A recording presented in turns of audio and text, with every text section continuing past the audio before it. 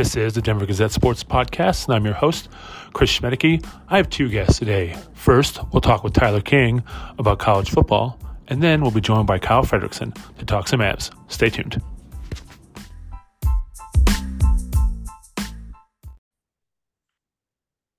Okay, I am joined by college sports reporter Tyler King to do our weekly check-in on Coach Prime and the CU Buffs and some other college football news. So, Tyler, how's it going?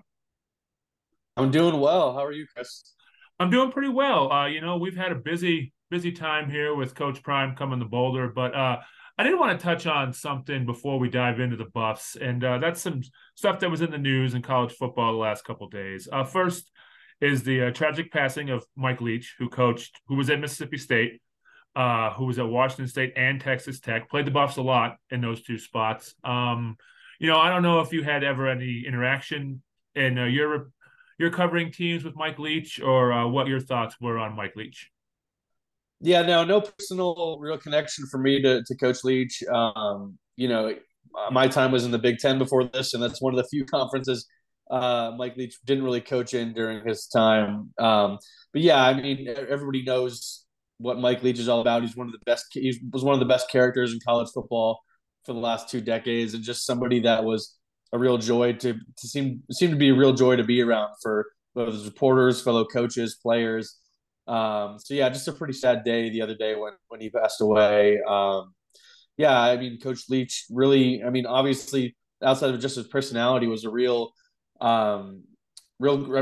great innovator in terms of the air raid offense and bringing it to popularity, which obviously I have familiarity with Jay Norvell at Fort Collins running that same offense. So you can see Mike Leach's impact on college football all over the country, whether it's in the South where in places he's coached, and just places he hasn't even coached, just where his coaching tree has kind of branched off to. Yeah, and I think, is it the new receivers coach at CU that has a connection to him? Yeah, Brett Bartolone. He's going to be the new wide receivers coach. That was reported the other day. He's the Jackson State offensive coordinator and quarterbacks coach. He's going to coach receivers at CU, and yeah, he's an air raid offense kind of guy. Yeah, it'll be interesting to see what CU's offense is. So another story that hit this earlier this week was Ryan Walters, former CU Buff and Grandview star, I believe, here in high school, got the job at Purdue. He was definitely we assumed that he was a finalist here in Boulder. He turned around an Illinois defense that was terrible, down to rank number 2. So I think it was really good to see him get a job. What were your thoughts on that? Yeah, I think he's definitely deserving of a job. I think CU in maybe a different coaching cycle, different circumstances, maybe would have gone after Walters if they hadn't just had previous bad experience with a former Buff and Carl Durrell, who was the Buff once before he was the head coach. Yeah, because I think CU is pretty locked in on Dion, and if that wasn't going to be a thing, I think they were going to pivot to guys like Bronco Mendenhall or Tom Herman, just former head coaches, just because that's what kind of they were looking for. But yeah, I think Walters was still definitely a candidate, and he's definitely deserving. He's, multiple outlets have rated him as the top coordinator in the country this season, which says a lot because there are a ton of great coordinators out there, many of whom have gotten head coaching jobs across the country. But yeah, Ryan Walters getting a Power 5 job, it's great for him. I'm interested to see what he's able to do at Purdue. Obviously, a little bit surprised by Jeff Brom leaving because he's had the chance to leave before, kind of stuck around at Purdue, but now Walters is going to have a chance to play his old team, Illinois, every year, which will be fun to see. Yeah, and he knows the Big Ten after this season, so I'm sure hopefully he succeeds there. Yeah, no offense to him, but I'm kind of glad CU didn't go that route. I think I don't know if there would have been backlash, but I think it would have worried a lot of people. Yeah, I think there were some people, most people be excited because his former Buff, he was a pretty good player here. But also it's like, do we really want another former Buff? CU hasn't had a lot of success with that recently, with Embry, with Carl Durrell. I mean, it just hasn't really worked out well. And I think they were just looking to go in a completely different direction, which they obviously did with Deion Sanders. But, I do think Ryan Walters could have done a good job here, but I just don't think that's the direction CU needed to go at this point in time. Maybe one day he'll be the CU coach, like I mentioned. I think last week I said maybe one day Ryan Walters is the CU coach. Maybe that's his dream job, and maybe after Deion Sanders this time is up in CU. However long that lasts, Brian Walters is the next guy that comes in, but he's definitely deserving of a head coaching job right now as well. So. Yeah, for sure. So definitely let's move on to CU's current coach, which is Coach Prime, Deion Sanders, who's seems to be pulling double duty this week. He's coaching Jackson State, getting them ready for a bowl game, as well as trekking back and forth to Boulder, eating breakfast in Boulder, talking with recruits, taking pictures with recruits. So how do you think he's doing all this? I mean, I guess we shouldn't be shocked because the guy played in a World Series game and a football game in the same day. But how is he pulling all this off right now? Yeah, I was gonna say if there's anybody more capable of doing double duty in the sports world, I mean, Deion Sanders is the not to be usually cliche, but the prime example of somebody being able to pull double duty. Yeah, but I think the good thing for him is he's probably not doing a ton of game plan stuff for Jackson State. If I had to guess, but I mean, he really is just a hard worker. He grinds, gets up really early, he spends all day working. So I mean, I'm not really surprised that he's able to do this. I mean, he really wants to finish out that this season with Jackson State and make sure they get a win in the Celebration Bowl this upcoming Saturday. But obviously, I do think most of his attention is on these. This past weekend was a big recruiting weekend, but this one upcoming is going to be even bigger up at CU. I mean, I don't know if you saw pictures and stuff, but they had cars out on Folsom, Oh yeah. all the fancy cars out on Folsom Field. Guys taking pictures with them.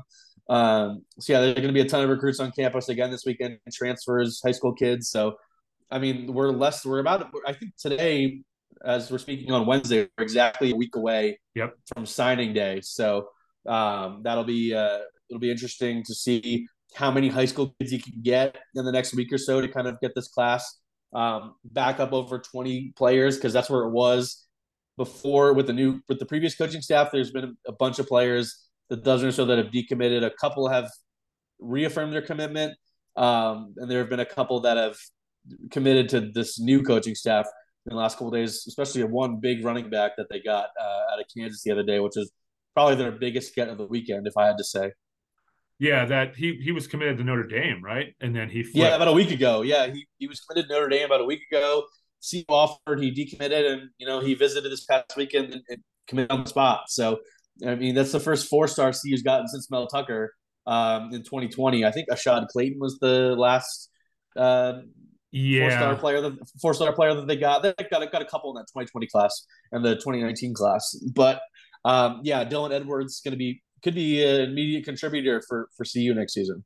And then they got an offensive lineman out of Iowa as well. I think another is he. I don't know if he was a 4-star or not. Was it out of Iowa? It's still hard to keep track of Ohio. these. Yeah, Ohio, excuse me. it was a previous Jackson State commit, but Okay. also did offer, and I'm not sure if they're going to get this of offensive tackle out of Iowa on campus this weekend, but they did offer. He's an Iowa commit, but he's a 5-star player that CU offered. So there was maybe some buzz that he could potentially flip at the last minute to CU, which would be a really good get. Obviously, any 5-star that ever Yeah. commits to CU is a big get. So this weekend, probably after the Celebration Bowl, is when we'll see Shador officially come to Colorado. We'll kind of be waiting on Travis Hunter because he was. I would imagine Travis Hunter. I mean, I'm probably 99.9% sure Travis Hunter. I mean, why I don't understand why he wouldn't come to CU. He went to Jackson State because of Deion. He chose Deion basically over Alabama, Florida State, Georgia, all those schools. So I mean, he's the top player in the country from last year. So I'm just more interested to see if he's a wide receiver or a cornerback. Yeah, so was my next question. He did both at Jackson State, and I don't know, maybe he could do both at CU, but I would imagine at a Power Five, you're going to want to stick to one side of the ball. But maybe he's just that good that they'll use him on both sides. I mean, hell, Bill Belichick's doing that with Marcus Jones and the Patriots. I don't know. I was watching Monday Night Football, and they have cornerback out there Yeah. playing basically the one like a pass catching running back. So maybe Travis Hunter does both. We'll see. Who do you think else comes from Jackson State? I know maybe they've got some receivers that may be transferring, and I think CU's got good running backs with this commit and the Hankerson from last year. So I don't know who else do you think could come from Jackson State. Yeah, I'm not really sure. I think we'll wait to see on that. We haven't really heard anything about any Jackson State players that are coming. I think when Dion was more talking about the guys that are coming with him, I think he kind of meant bringing in some transfers, Yeah. and some top recruits. There are some good. Obviously, they're talented players at Jackson State. They're undefeated this season, kind of rolling past everybody they've played so far. It is obviously a very different level of competition than what CU is. But obviously, I do think there could be two or three, a handful of players that come from Jackson State. And then I would have to imagine they go after that Kent State receiver with bringing Sean Lewis in as the offensive coordinator. Both. There's two Kent State receivers. Yeah. Their top two receivers are in the portal. And I would imagine they're going to go after both of them. Both of Kent State's starting tackles are in the portal Oh, and geez. have been offered by CU. And of course CU has new offensive line coach is also coming from Kent State. That's just kind of a natural thing for the offensive coordinator to bring along an offensive line coach. So um, I think there's definitely a chance that you could see some Kent State kids coming as well. Maybe after this weekend if they're on campus. That's certainly a strong possibility because Sean Lewis has done really well at Kent State the last couple of years. That offense, it's going to be similar to what Jackson State has run, just kind of a high flying, vertical passing offense. They like to get up and down the field, which certainly won't help. Will help the altitude will help that. Just with Yep. how much they're going to get up and down the field, and it's going to be difficult for opposing teams to come in here and have to try to keep up with CU's wide receivers all day. And Shadur Sanders is going to fling the ball downfield a lot in Folsom. So I think that's definitely something to look for this weekend. Just how many transfer wide receivers are coming in here because they have offered a bunch. There's the USF kid, Jimmy Horn, some other talented players from the Southeast region. So there could be a bunch coming to see you in the next coming days. Is Jimmy Horn Joe Horn's kid? I'm not sure. I didn't look into that. I didn't see. I'm not sure. I thought that was what I read. I'm not sure though. That just makes me feel old when those guys' kids are playing.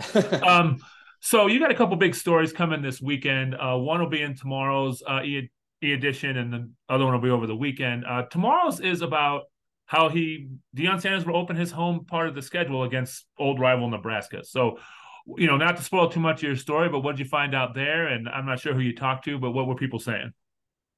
Yeah, I mean, it's just going to be interesting to see kind of the turnout. I feel like that was going to be a big turnout game anyway. CU was already pushing that game, so yeah, it'll be fun just to see that rivalry renewed and two very different coaches, two new coaching staffs on each side of the ball with Matt Rule coming in to Nebraska. So I think hopefully this will kind of restart that rivalry back up again. I know they played a couple years ago. This is going to be another home and home, but maybe it's something that they look into making more of a not a permanent thing, but something that happens more often. Yeah, both games were really good the last two times they played. They were both really exciting games, if I remember right. Like, CU had a big comeback against them at Folsom, and then they actually beat them in Lincoln as well. Yeah, that was one of the few. I think it was back in 2016 when CU's last only really good season in the last decade and a half. So yeah, I'm really looking forward to it. The whole non-conference schedule next season for Dion is going to be exciting. Definitely with starting at TCU, a team in the playoff, then Nebraska and CSU at home. So some good tests and some good rivalry games. So Dion's first season was going to be exciting regardless, but the opponents make it even more so. So, and then also this weekend you have a story on the worst kept secret, the new Buffs quarterback, Shedeur Sanders. I don't know. I'm sure you saw the Fox Sports poll where he could be in the Heisman running. I think that's a little crazy to start out, but I don't know what that was about. But what did you find out from him? I don't know if you what did you find out doing a story on him?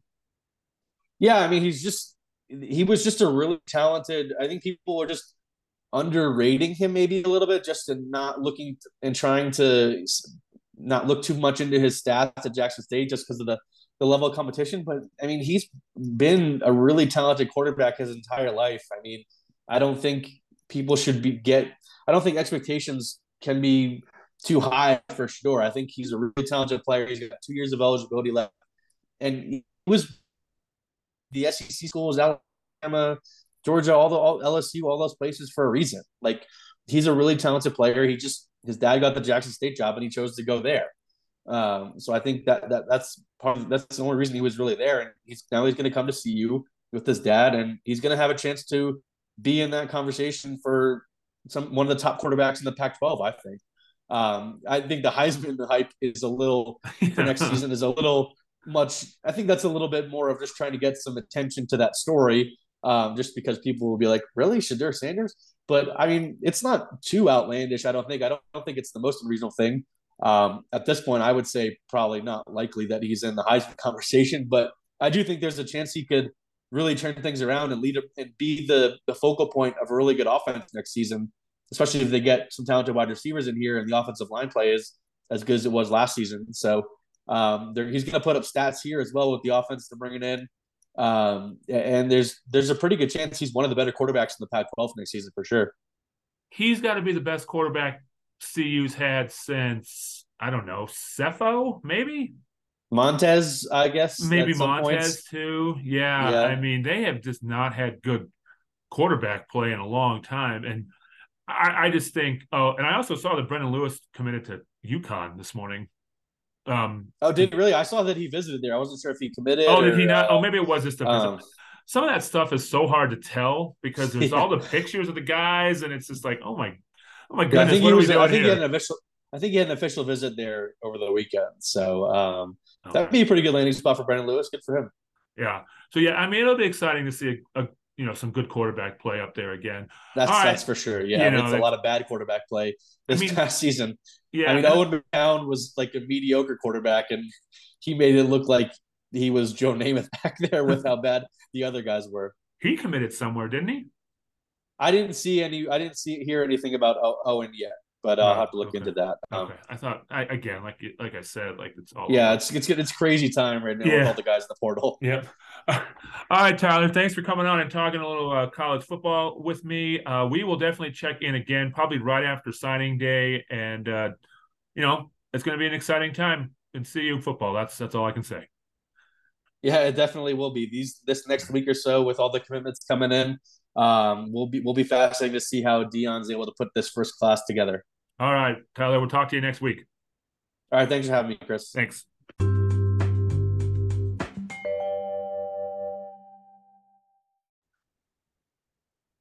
I am now joined by Kyle Fredrickson to talk a little Colorado Avalanche. Kyle, my biggest question for you is, do you need to go on the IR like most of the Avalanche players?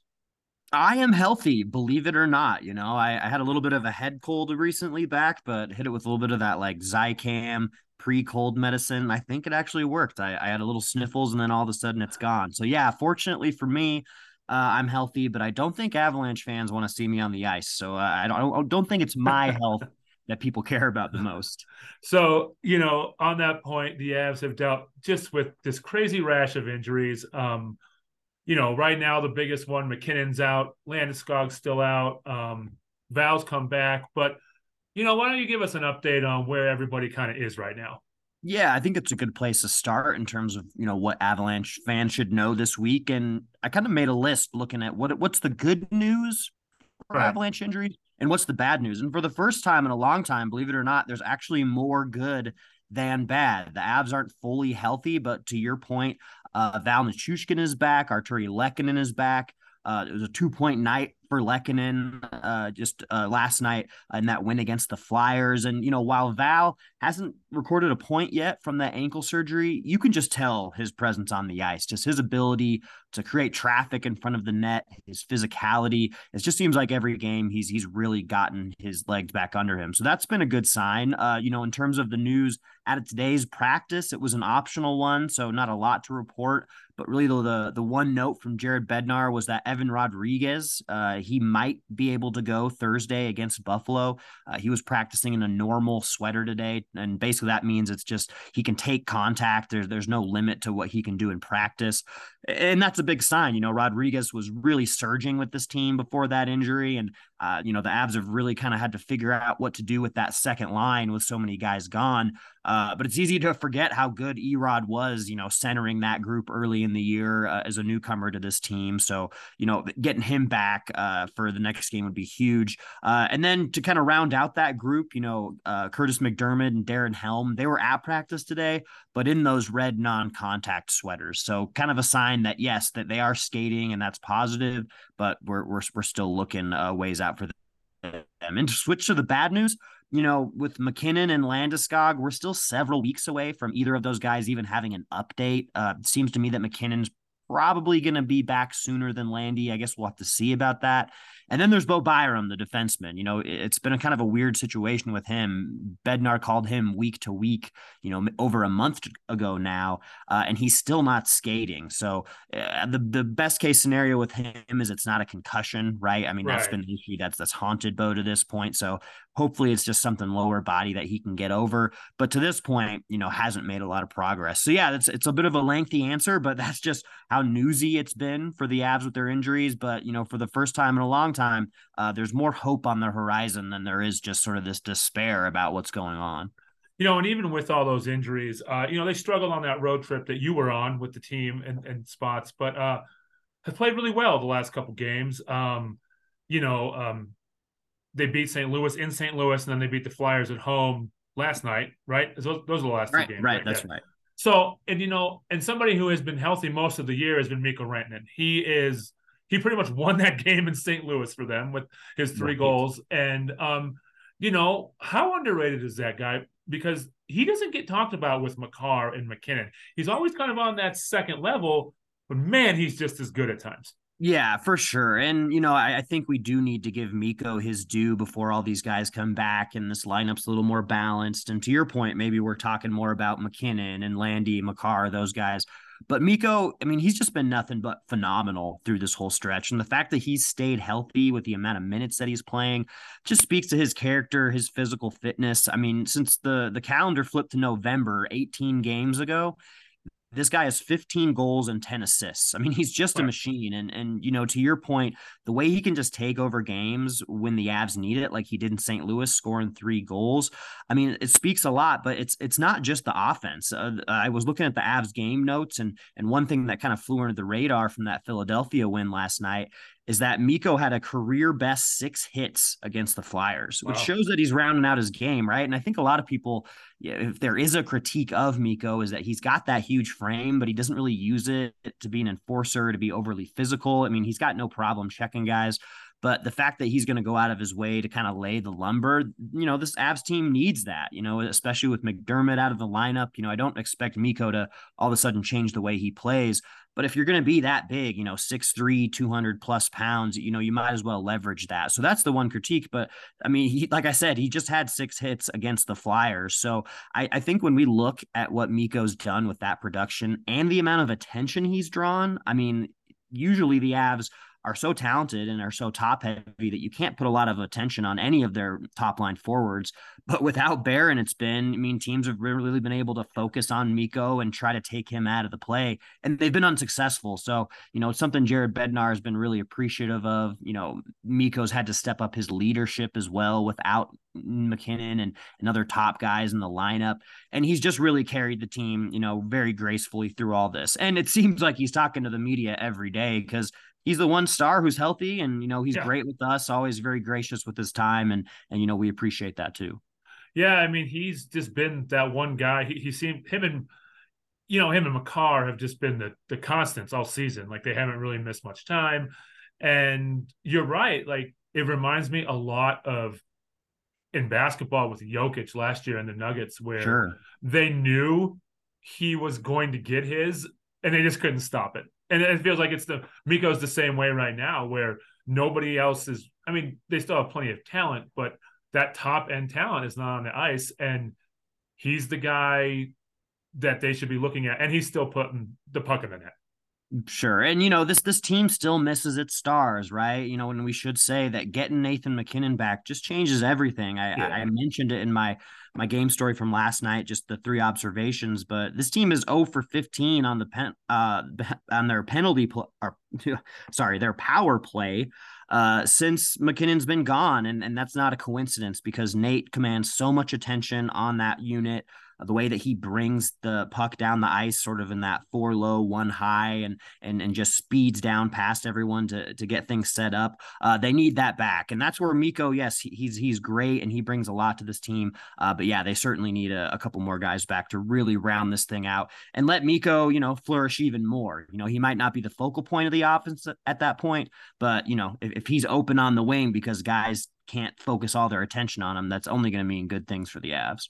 And the Avs have a pretty home heavy schedule here coming up. So what do you see from the schedule, and what do you see for these next couple home games? Yeah, I see 4 very winnable games. I mean, I think it's not out of the question to think the Avs might be able to sweep this home stretch. They're going to have to get some excellent goalie play, but you look at the first 2 games, they've got the Sabres and the Predators. Those are 2 teams at or below 500 that the Avs have, experience against. The Sabres did win that game on the road. I think a week ago on that road trip before I hopped out there to follow the team.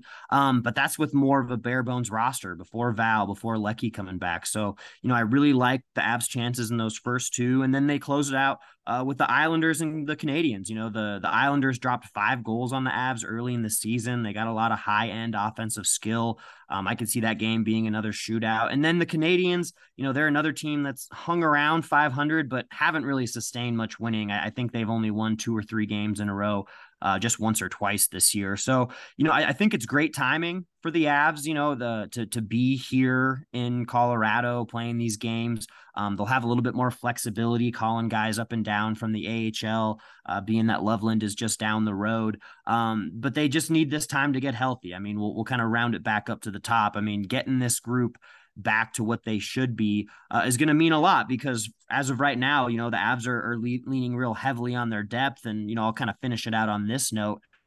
I wrote about JT Compher today, and it'll be in the e-edition of the Denver Gazette tomorrow, and probably online now or shortly. But he's a guy who's just been so phenomenal, right, throughout this course of the Avalanche injury stretch, especially over these last 7 games. I think he's got 5 goals and 3 assists over that stretch. And he's a guy who always has a great two-way game, but finally he's getting second line minutes and he's stepping up and really doing well. So I'm looking forward to watching JT on this stretch, especially if Erod comes back, right? Because if Rodriguez is back in the lineup, maybe he goes back to second line center. Well, what do you do with Compher? I mean, do you just push him down to the third line? Do you try to work him up because he's been hot? I'm just really curious to see what Jared's going to do, and a chance for me to catch my breath, right? Don't mind covering a few games at home, especially around the holiday season. I'll take it.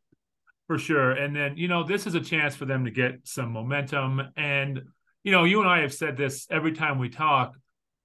I don't think worrying about the standings is even worth it with this Avs team. They're going to be in the playoffs, and they're the defending Cup champions, and they can beat anybody, any place, anywhere, anytime. Yeah, the thing, a healthy Avs. I'm sorry, right? The healthy Avs. I think the one warning sign where you think, okay, do we pay attention to playoff seeding? Do we pay attention to where they go? Is if there are strings of losses, right? If there are 3 or 4 in a row, and we see that multiple times over the next couple months or here, that's a concern. Any one game being lost isn't such a big deal.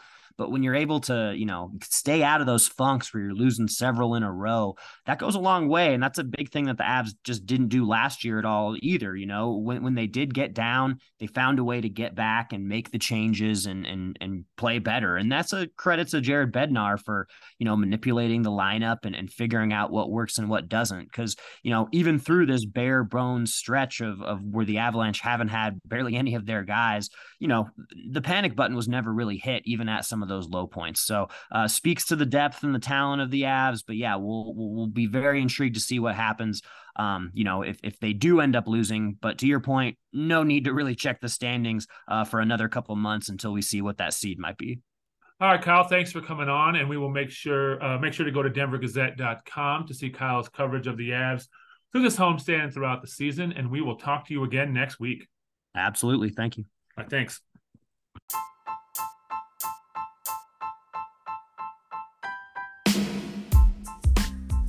Thank you for listening to the Denver Gazette podcast. Make sure to visit denvergazette.com for all your local news on Broncos, Rockies, Avalanche, Nuggets, and much, much more. We'll talk to you next time.